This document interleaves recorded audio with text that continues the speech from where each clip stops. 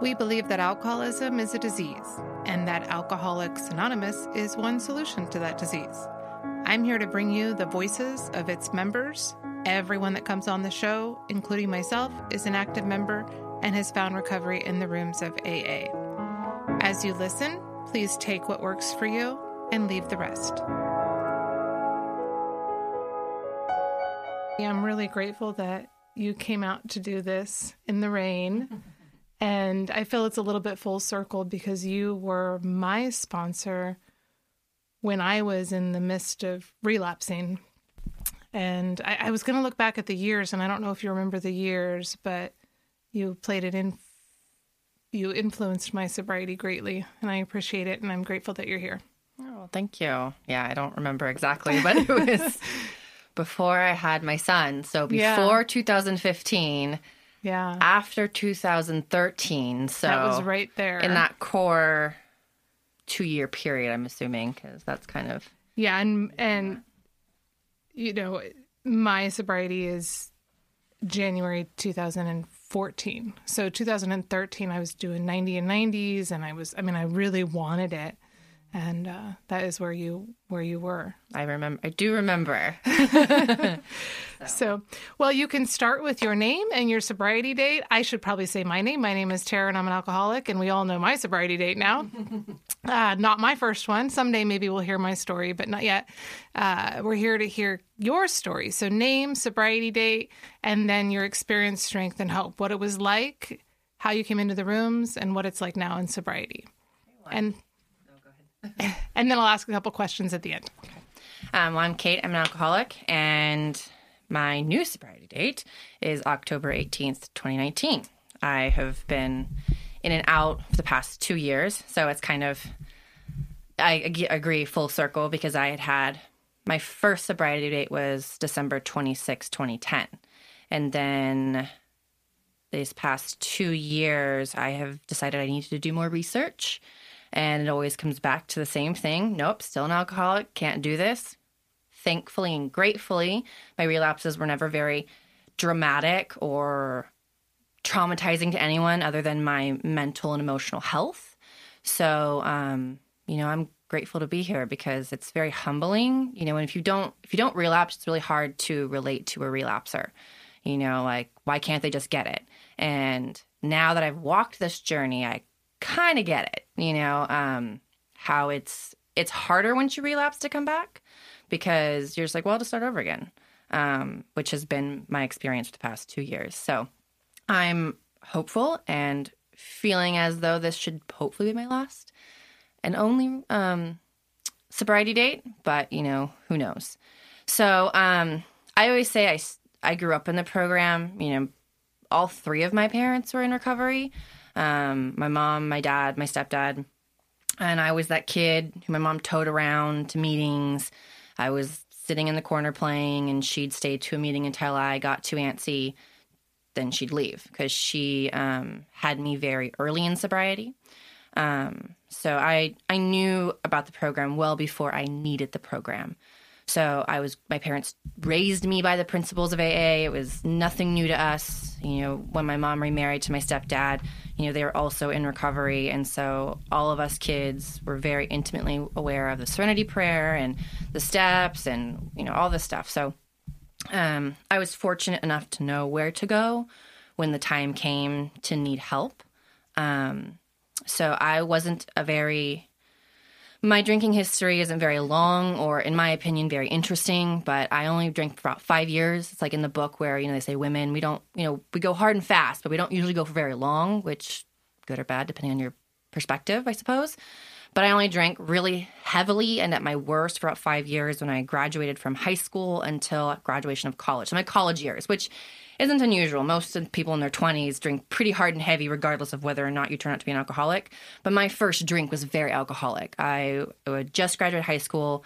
I went out with some friends. I discovered vodka, and it tasted like water, and I drank lots of it very quickly, very fast. And then I just kind of remember being in a bathroom with my skirt over my head, saying I loved everybody and puking my brains out. That was my drinking. I was a binger. I wasn't a daily. I never knew how to pace myself. I was just a blackout drinker. So that's pretty much how my whole college career went. Lots of places I shouldn't have been, lots of situations where I'm surprised I'm still alive. And I attribute that to that there's an angel who was protecting everybody from me, because it was just, I just, didn't know. I mean, I can't say I didn't know. Towards the end, I'd say once I graduated from school, I knew I had a problem. But for a second, I was like, I can be functional. Like I'm holding a job. I've got a good job. Like I'm just partying. That's what you do. And even if I am, whatever. But that didn't last very long, because my drinking always led to this very horrible place of depression and loneliness, and me sobbing alone in my apartment by myself. And that was most of my drinking, is I was an isolator. I would just lock myself in my apartment. I kept everybody very far from me. Boyfriends, best friends, nobody was ever allowed to be more than within 300 miles of me to really intimately know me, because on some level, I thought I was a piece of poo. And if you truly knew me, you wouldn't like me.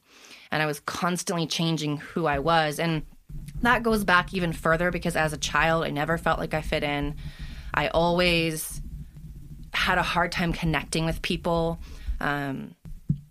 I was always trying to numb out. I numbed out with music when I really look at my life and as I've done this journey. And, I was always just trying to escape my body. Didn't want to be here. It sucked. I hated my stepdad. I regretted it, just a lot of anger and resentment from a young age. And I blame no one for my alcoholism. It was just the deepest form of fear that ruled my life. And so even though I was taught coping mechanisms, it just seemed to be that was the progression. And so fortunately, when it was 2010, so February 2010, I finally started to develop consequences, where I got into a really bad car accident and I totaled my brand new car. And that was when I was like, all right, maybe, because I woke up in a blackout on the side of the road. I woke up from my blackout, sitting on the curb. This guy with his kid, it was just this bizarre situation that was so scary. Then I see my car, and I try to push it out of the road, but the undercarriage is completely totaled. It's not going anywhere. So then the cops show up. Again, the angel who protects me and everybody else from me intervened, because the cops, they could have arrested me. They should have arrested me. But because of my profession, because I was so new, and because I had no record, they just let me off the hook. But they said if they ever found me out here again, I was done. And I would have been done. So I was like, all right, I'm going to stop. Of course, that didn't last long. I had a boyfriend who co-signed my bullshit. And so I continued to drink for a few more months. But then at that point, I wanted to stop. I was praying to stop. I was like, I couldn't stop.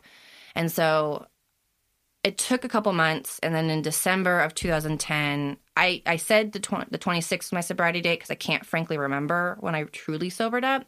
But I was working night shift, and my MO was to go get some wine and some pizza and drink myself to sleep. And I had 3 boyfriends at the time. I called them my action figures. Because men were also something I toyed with and something I could control, because, again, as a child, I felt very awkward, ugly, uncomfortable. And so to finally get attention from men and something I could control and manipulate felt really good to me. And this one guy who was beneath me, in my opinion, he wasn't buying it anymore, because I had broken up with him, and then I was on the phone with him in a blackout, or like I was just so drunk trying to convince him to take me back, and he just wasn't buying it. And I'm like, you're less than me. Like, don't you know who I am? And you should be grateful that I'm even paying attention to you, because you're a loser. Like, you smoke weed and you are drunk more than I am. And he wasn't buying it.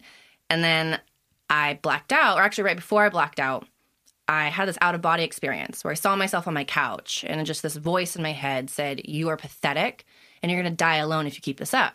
And then I blacked out. And I woke up, and like the obsession was lifted from me. What I'd been praying for months was finally taken from me, and I knew immediately where to go and what to do. So I started to go to meetings. And I broke up with one of the guys. And when I told him, he was very supportive. And so I started going to meetings. It was I just knew what to do. And I was very fortunate for that, because frankly, I don't think at that time had I happened any other way would I have gotten sober. I had tried one time prior to that, but I wasn't ready for it, and I was still in my early 20s. So thankfully I stayed sober for 8 years. Worked the program, did everything you're supposed to do, and was very strong in the program. I never, ever, ever thought I would relapse in my life. I always thought I had a pretty solid, sobriety and was connected. And then I had my son, and I was also a working mom, and that changed my life. Thankfully, for the first 2 years, I connected with a group of women who we all happened to have kids at the same time. And we were all but a few of us were first-time moms, and we met every week. Once a week, and that was my meeting. And that's what kept me sane, because I went from at least 3 meetings a week and service and being involved with people outside the meetings to virtually only once a week with these moms, barely getting to another meeting because I was possessed and riddled with so much mom guilt because I was just such an anxious mess after I had my son, that being away from him just was so horrible. And he hated, he would scream for the first 6 months of life. He would scream with his dad. I was the only person who would keep him calm. And it was just horrible. And so I just slowly faded away because I worked. I had this little boy, and I felt awful being away from him because I was already away from him so much at work and just all these things. And so this core group of women for the first 2 years is what kept me sober. And so that started to dissipate because our lives were changing. Our children were getting older. People were starting preschool. Moms were going back to work or, having a second kid. And it just kind of fell apart. And that's when I started to fall apart. I was, again, at that time, had no thought of relapsing, but I was really into my spiritual development at that time. And so I was reading a lot of Eckhart Tolle and Gary Zukav and Gabrielle Bernstein, and there's these spiritual powerhouses, and they would all address addiction on some level, and I really resonated with their definition. It was a very deep spiritual malady, but what I misunderstood was that didn't mean I could go drink again, because I really started to, I don't know if it was my ego or if I misunderstood or what, but I really used that to justify trying drinking again. Well, maybe I'm not an alcoholic. Maybe I've reached a certain level of healing with my body, physically, with my gut, because I had such bad health prior to sobriety and all these things I knew about the gut and healing and yada, yada, yada. And I'm spiritually deeper than I was before. So maybe that means I'm not an alcoholic. Maybe. And eventually I did drink, and I told my sponsor. I was very honest. I explained where I was at. I told my husband. It was no secret. And they were like, well, okay. My husband had never seen me drinking. My sponsor wasn't about to, do what you got to do. I disagree, but do what you need to do. And so I did. And I didn't like how it made me feel. My nervous system ached. And I don't know if it was the excess sugar or what, because I don't eat like that. I hadn't consumed something like that in a long time. My body did not like it. And so I played with it. But I always came back to this place. If I started to drink late at night, hide it from my husband, the allergy crept in, the craving crept in of I needed more and more because I drank for the effect. I drink coffee for the effect. I don't drink that for funsies. I need to be awake. Alcohol, I couldn't just have one. I wanted to feel drunk. And so luckily there's this other part of my brain that said, this is probably going to end up badly. We should stop. And so I did. And I'm grateful for that, but it's also dangerous because in a sense, at least the 3 relapses that I've had, I've just stopped. I've just said, I don't like this. I'm going to stop. And so it's kind of a tricky thing to be in, because if I'm at a weak spot, I can say, well, I can just stop again. Because I didn't really get into a lot of trouble in these relapses that I've had over the past 2 years. I just said, I don't like how I feel. This is probably going to go poorly. I'm really demonstrating that once I start, I'm having a really hard time ceasing. And I just cannot be hungover with a toddler. It is awful. I work, I've got a kid. Being hungover doesn't, especially now that I'm a little older in my 30s, I just don't bounce back like I did in my 20s, no matter what I do. And then this last time, I did pick up one of my Yets. I drove with my son in the car. I wasn't complete. I was, I'd only had a few, but I wasn't wasted, but it was enough to be like, this is you're willing to make this bad decision.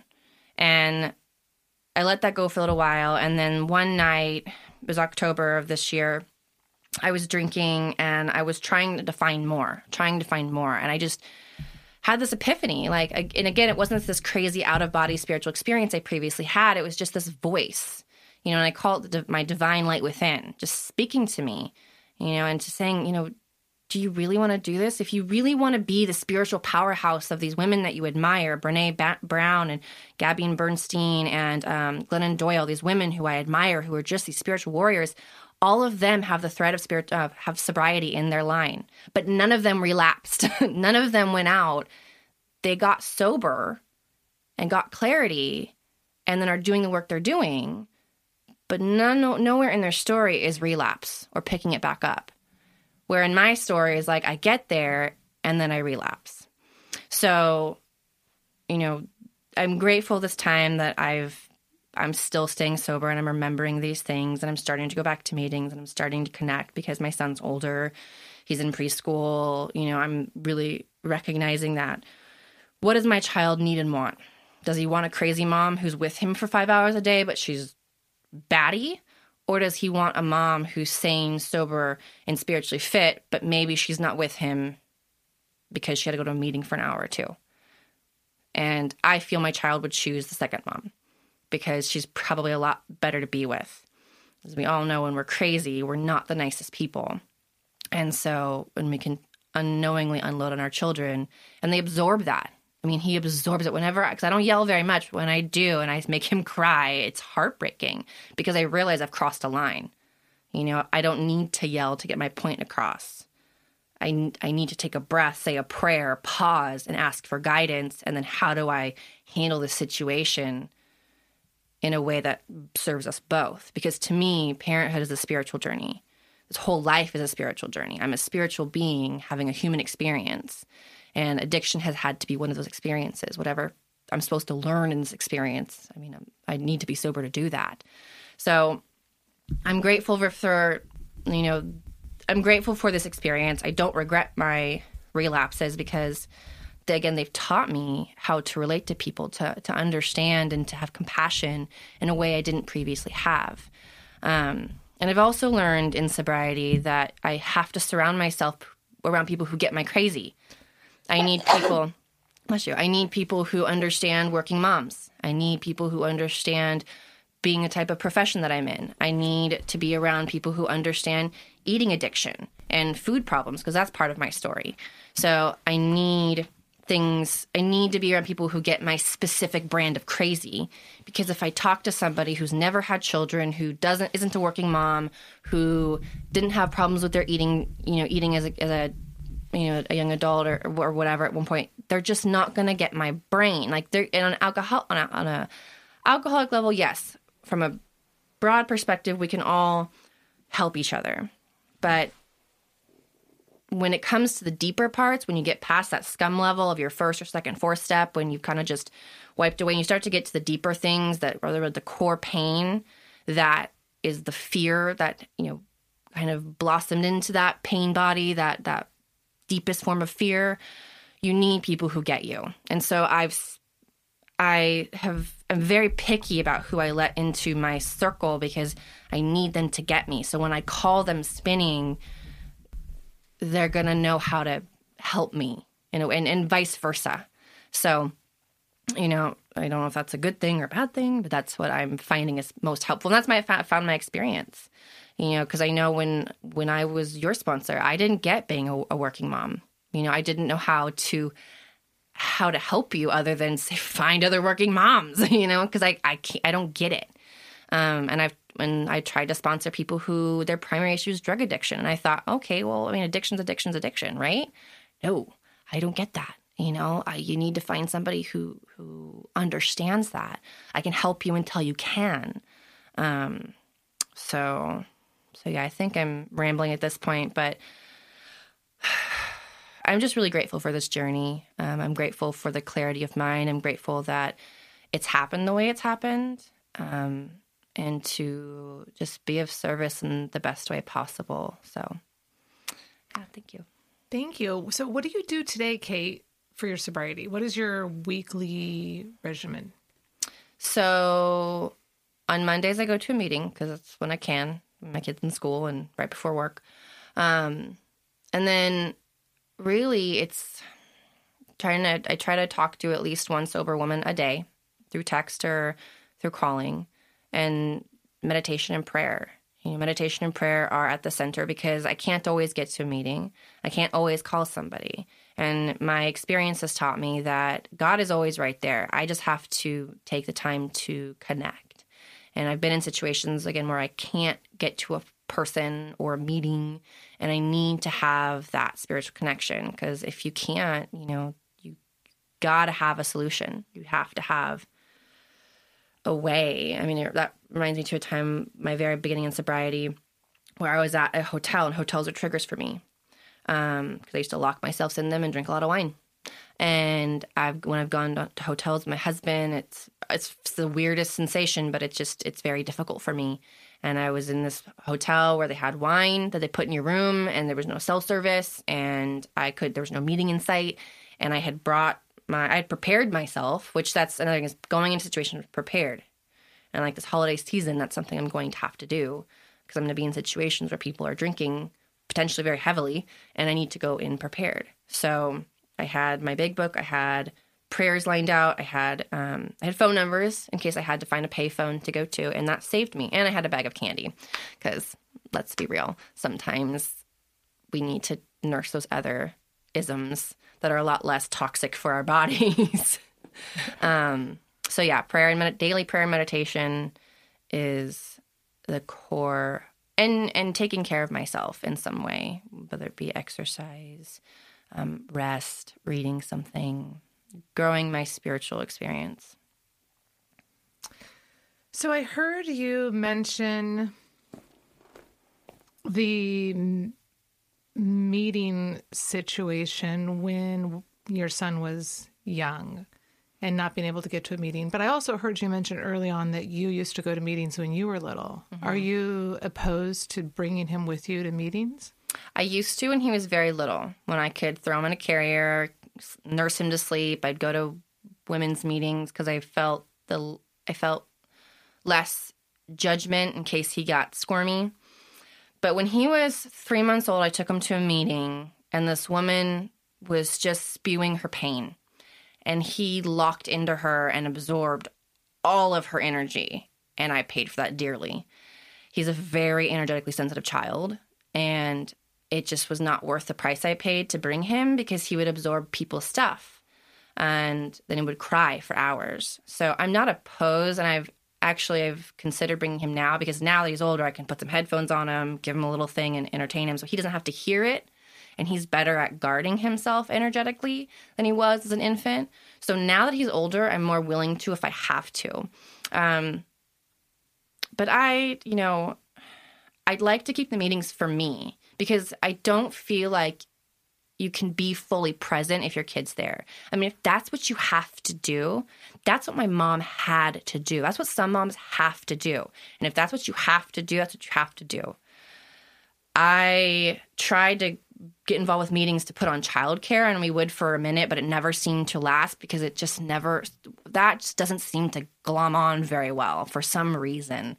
So for some reason, people don't want to let other alcoholics watch their kids. I know. Go figure. I know. So, I mean, well, it wasn't even that. It was just that getting people to commit, and it was just always, there was always some challenge. It just never seemed to work out quite right. But, yeah, I mean, now that he's older, I'm more willing to take him because I can kind of keep him entertained. That weird period between 3 months and now was just, and honestly, I have no excuse. I could have asked my husband. He was available and willing. It wasn't like I really had, every excuse I had was bullshittable. Like you could really, if I really needed it, like there was no excuse. I suffered from a severe case of mommy guilt. I felt like I'm away from you enough already. he and I are very attached to each other. It's very it was very challenging. If I really wanted a meeting, I could have gone. It's not the problem. It was me. So now that I've had these experiences and I see where it leads me, I have to prioritize my sobriety. And I've known that from the beginning. It's not like that's a surprise to me. Like, I need to put my sobriety first. Like, that was told to me over and over and over. But, that's just me getting in the way of me and letting my fear and my pain. I mean, I don't know where that guilt came from. I don't know if it was from, my mother's experience or what that was, but it's just mommy guilt just ruled me for the past couple years. And I'm now finally being able to just let it go and say, I need to do what's best for me. So if there's any mom out there suffering from a severe case of mommy guilt, especially if you're a working mom, because I feel like, and this is not a knock against any of my mom friends who stay at home, because they have their own set of challenges. We all have mother guilt. Oh, absolutely. Like, if you're a mommy, you got to just brace yourself. The mommy guilt. Yeah, but it's like they would run to a meeting because that was their break. Yes. And so their husband home, peace out, going to a meeting. Like, so they if their husbands were able to, they could. Me, it was like, man, I've already been gone for you for 8 hours, and because I work PMs, I don't get to do bedtime, and if I go to a meeting at night, I'm missing bedtime again, and like trying to find the perfect time that worked with me, and dinner time and bedtime, and then my husband's gonna get, because my husband's the one who watches our son. He gave up his career to watch our son. Like, he's created a new career, but I don't want to ask him again. Like, and one of my sponsors like, he's not a babysitter, it's his father. And I said, I get it, but he's already watched him 4 days a week for 8 hours. To ask him to watch him one more time, in my mind, I thought it was just a burden. But even though he and I talk about it, he said it wasn't. But I think this time when I had told him what I had done with our son in the car driving, he's a little bit more understanding because he's given up drinking. Because he said, well, what do you need? Because I was finally honest with him and told him, because he didn't know what I was doing. I was like, wow, you're really, like, you not paying attention? Because I'm fairly certain I was pretty obvious I was drunk. But this time I was very honest with him. And I just said, hey, like, I'm struggling and this is just not working. And so he's like, okay, what do you need? What do you need from me? I said, I need to be honest with you. I need your support. He said, okay, I'll quit drinking too. And I was like, because he has no problem. My husband's the man who can just put anything down and walk away with just, okay, I'm over it. So I think that is the difference here, is the honesty that I opened up to him, because I have a hard time doing that. I try to be strong. I try to put up a front. Everyone thinks I'm one way, but I'm not. And trying to keep that authenticity of letting my inside match my outside. So that is what's different this time, and him knowing that I drove in the car with our son when I was a little drunk, and that I was hiding it from him, and that I was having a hard time stopping. And it's just different this time. And I'm, again, grateful, because that's the one thing that saved my butt, is being honest. It's just being honest. And when you start lying to yourself, lying to people, that's where we get tricky. Like, even small ones, they add up and they just start to eat at your soul. And so if you find yourself, giving yourself little white lies, little excuses, like, just tell on yourself, and that's the point of a sponsor, because if you don't want to tell your sponsor what's going on, then there's a problem. So I love everything you're saying. It resonates. It's hard for me at work to be completely honest. I work in corporate America. But you had made this statement earlier, if anyone truly knew me, they wouldn't like me. Like, if you truly knew me, you would not like me. And then you kind of bring it back with, if you match your outside with your inside, for me, all of that equals a complete freedom of self. And if you can be completely yourself, which requires complete honesty, then you're allowed to love yourself, and you're allowed to let other people see the real you. The challenge is I was always changing myself and manipulating the situation to the person so that person would like me, and then that I got to be this way for this person and that way. But there's this freedom in the pure honesty of being okay with yourself all the time. And I find myself, even this going on here, every opportunity I have in every conversation, I can lie in small little ways. I can manipulate the truth because that's my default. I did it for so many years, and I have to be really careful to be always honest. And if we're honest with ourselves, then we can properly love ourselves. If we can't love ourselves, we end up hating ourselves, and thus the drinking behavior, whether or not there's drink or not, ensues. So complete honesty. Absolutely. And what makes me think, and this is what I've learned recently is, what you're describing is called fitting in. You're trying to fit in so this person will like you because you think you're inadequate. It's not safe to be your true self. But to be for acceptance, meaning I accept myself, I aim to be accepted by others, meaning who I show up as in a situation is enough. And when I find myself trying to fit in, meaning I'm trying to squeeze myself into something that I'm not, that's a barometer to me of, oh, okay, I don't feel safe. Because we only do these things because we don't feel safe. I don't feel safe to speak my truth because I'm afraid of judgment, or criticism or lack of acceptance by this person, because for some reason I think that will make me feel better if they like me or whatever. And I, like you, guilty of doing that my whole life, trying to fit into something I didn't fit into. And sobriety allows me to put my representative down, my false self down, and just be who I am, because it's the one place I find that it doesn't matter who I show up as, I'm truly and honestly accepted.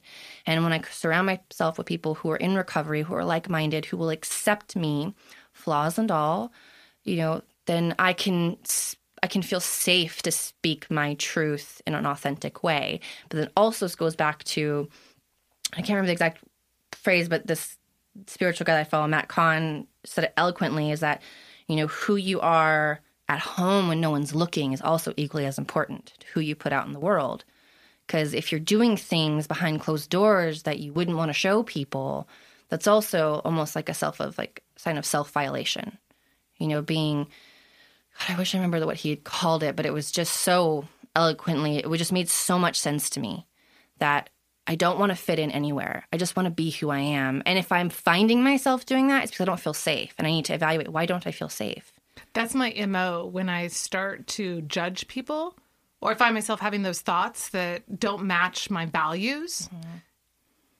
My MO is, or my mantra rather, is, you are safe. You are safe. You are loved. You are safe. You are safe. Because if I feel safe, I don't care that you're doing whatever you're doing. I feel safe. You're not threatening me any longer with your behavior, so I no longer judge it. Yeah.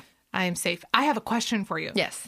So I remember somewhere, probably before you're relapsing, you contacted me, we ran into each other, something about Jesus and a cross or a crucifix and a ghost. Does this sound familiar? Yeah.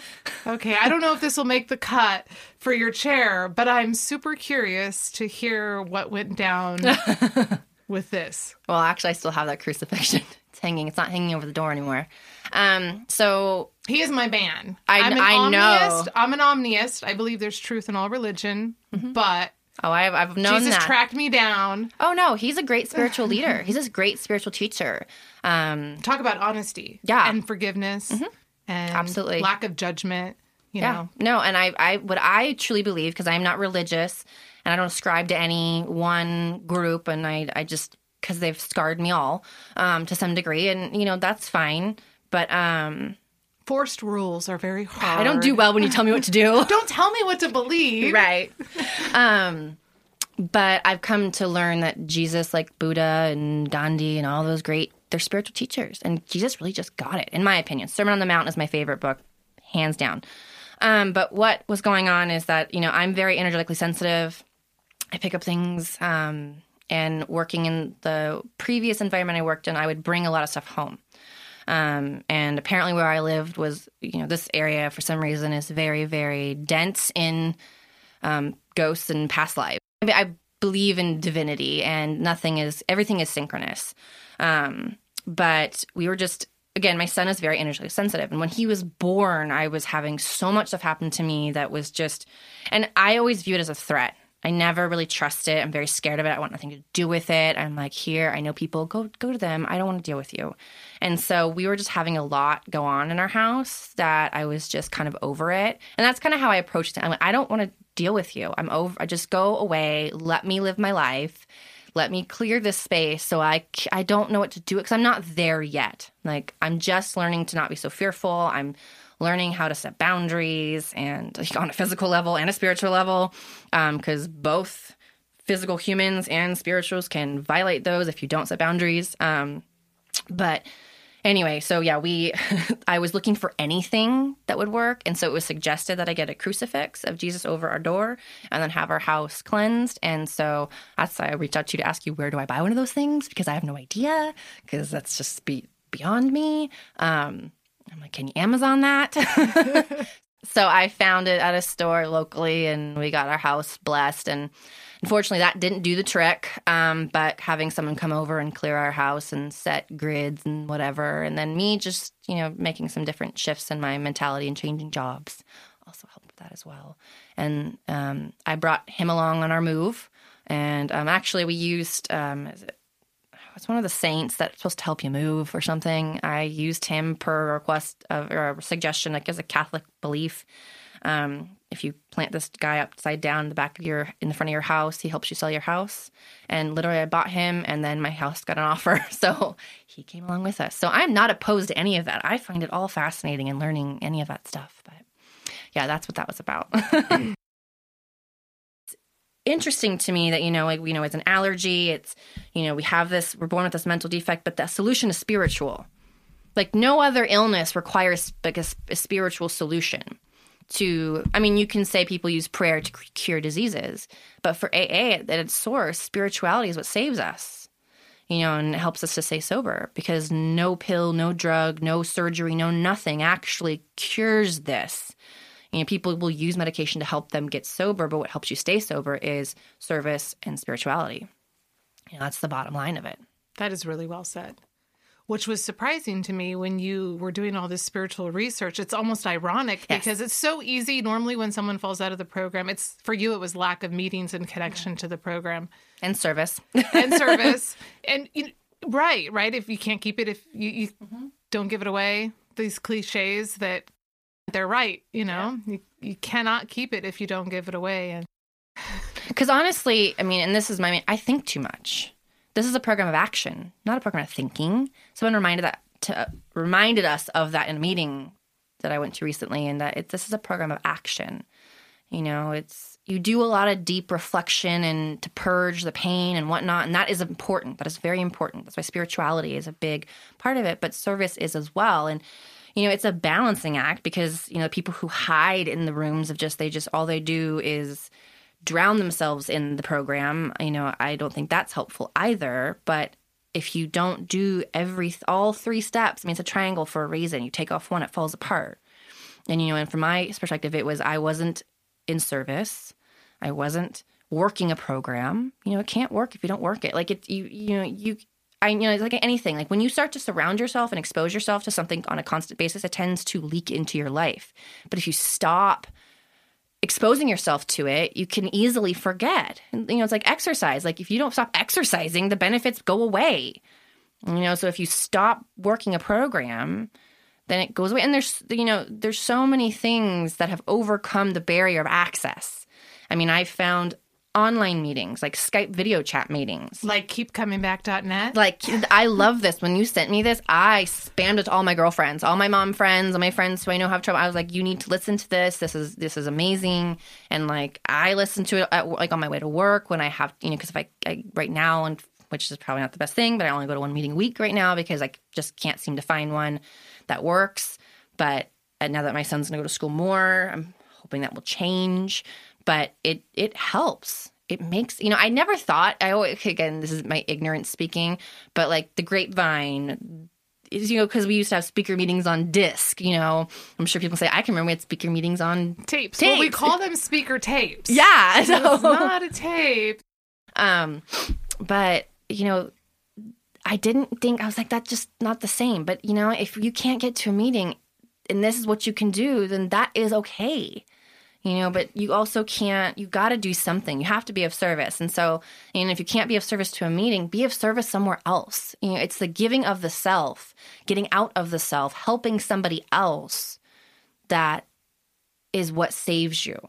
Because if you're locked away in your brain, never connecting with others and getting out of yourself, then it's a disaster. I'm so happy that you came out and got vulnerable and honest. And just a couple months into sobriety, we're going to track you down and maybe have you come back in a year and see how the last year's gone for you. And hotels are tricky for me too. And holidays can be tricky for a lot of people. So if you need a meeting any time of day, you call me and I will Come get me. I will even come up to your part of town and I will go to a meeting. All right, Kate, thank you so much for coming and sharing your story. Thank you. For more information, read the first 164 pages of the Big Book of Alcoholics Anonymous or visit keepcomingback.net.